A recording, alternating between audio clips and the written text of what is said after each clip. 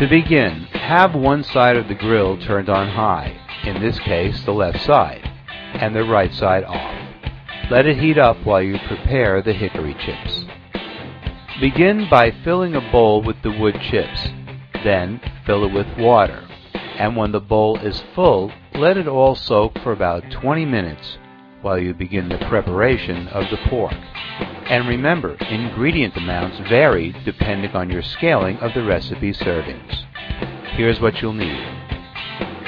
For the meat, you'll need a pork shoulder, salt, black pepper, and paprika. For the sauce, you'll need cider vinegar, water, onion, salt, red pepper flakes, sugar, and black pepper to taste. And for the sandwiches, you'll need cabbage and hamburger buns. Okay, let's start by placing the soaked hickory chips on tinfoil and wrapping them up into about 3 packages. Then, place them on the side of the grill that's on. Stab some holes in the tinfoil and close the cover to let it all start heating. Now, prepare the pork simply by seasoning it fully on all sides, adding in the salt, pepper, and paprika. When it's all covered and rubbed in, place the pork on the side of the grill that's turned off.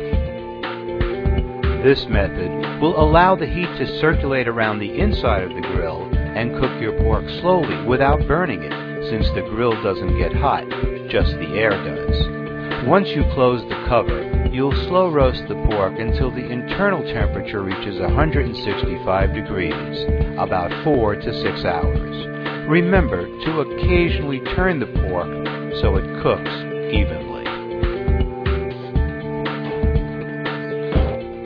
Back inside, combine all the sauce ingredients in a bowl and whisk until the salt and sugar dissolve. Then set it aside. Slice the onion and add it to the sauce mixture. Next, cut the cabbage. Place it in a bowl and add half of the sauce and mix it up. When the pork is done, allow it to sit for 10 to 15 minutes. Then remove the skin and bone and start pulling the pork meat apart, either into chunks or shreds. Careful, this will be hot, so consider using 2 utensils to pull or cut the meat apart. Pour the remainder of the sauce over the pork. Place a handful of pulled pork on a warm hamburger bun and top with the cabbage.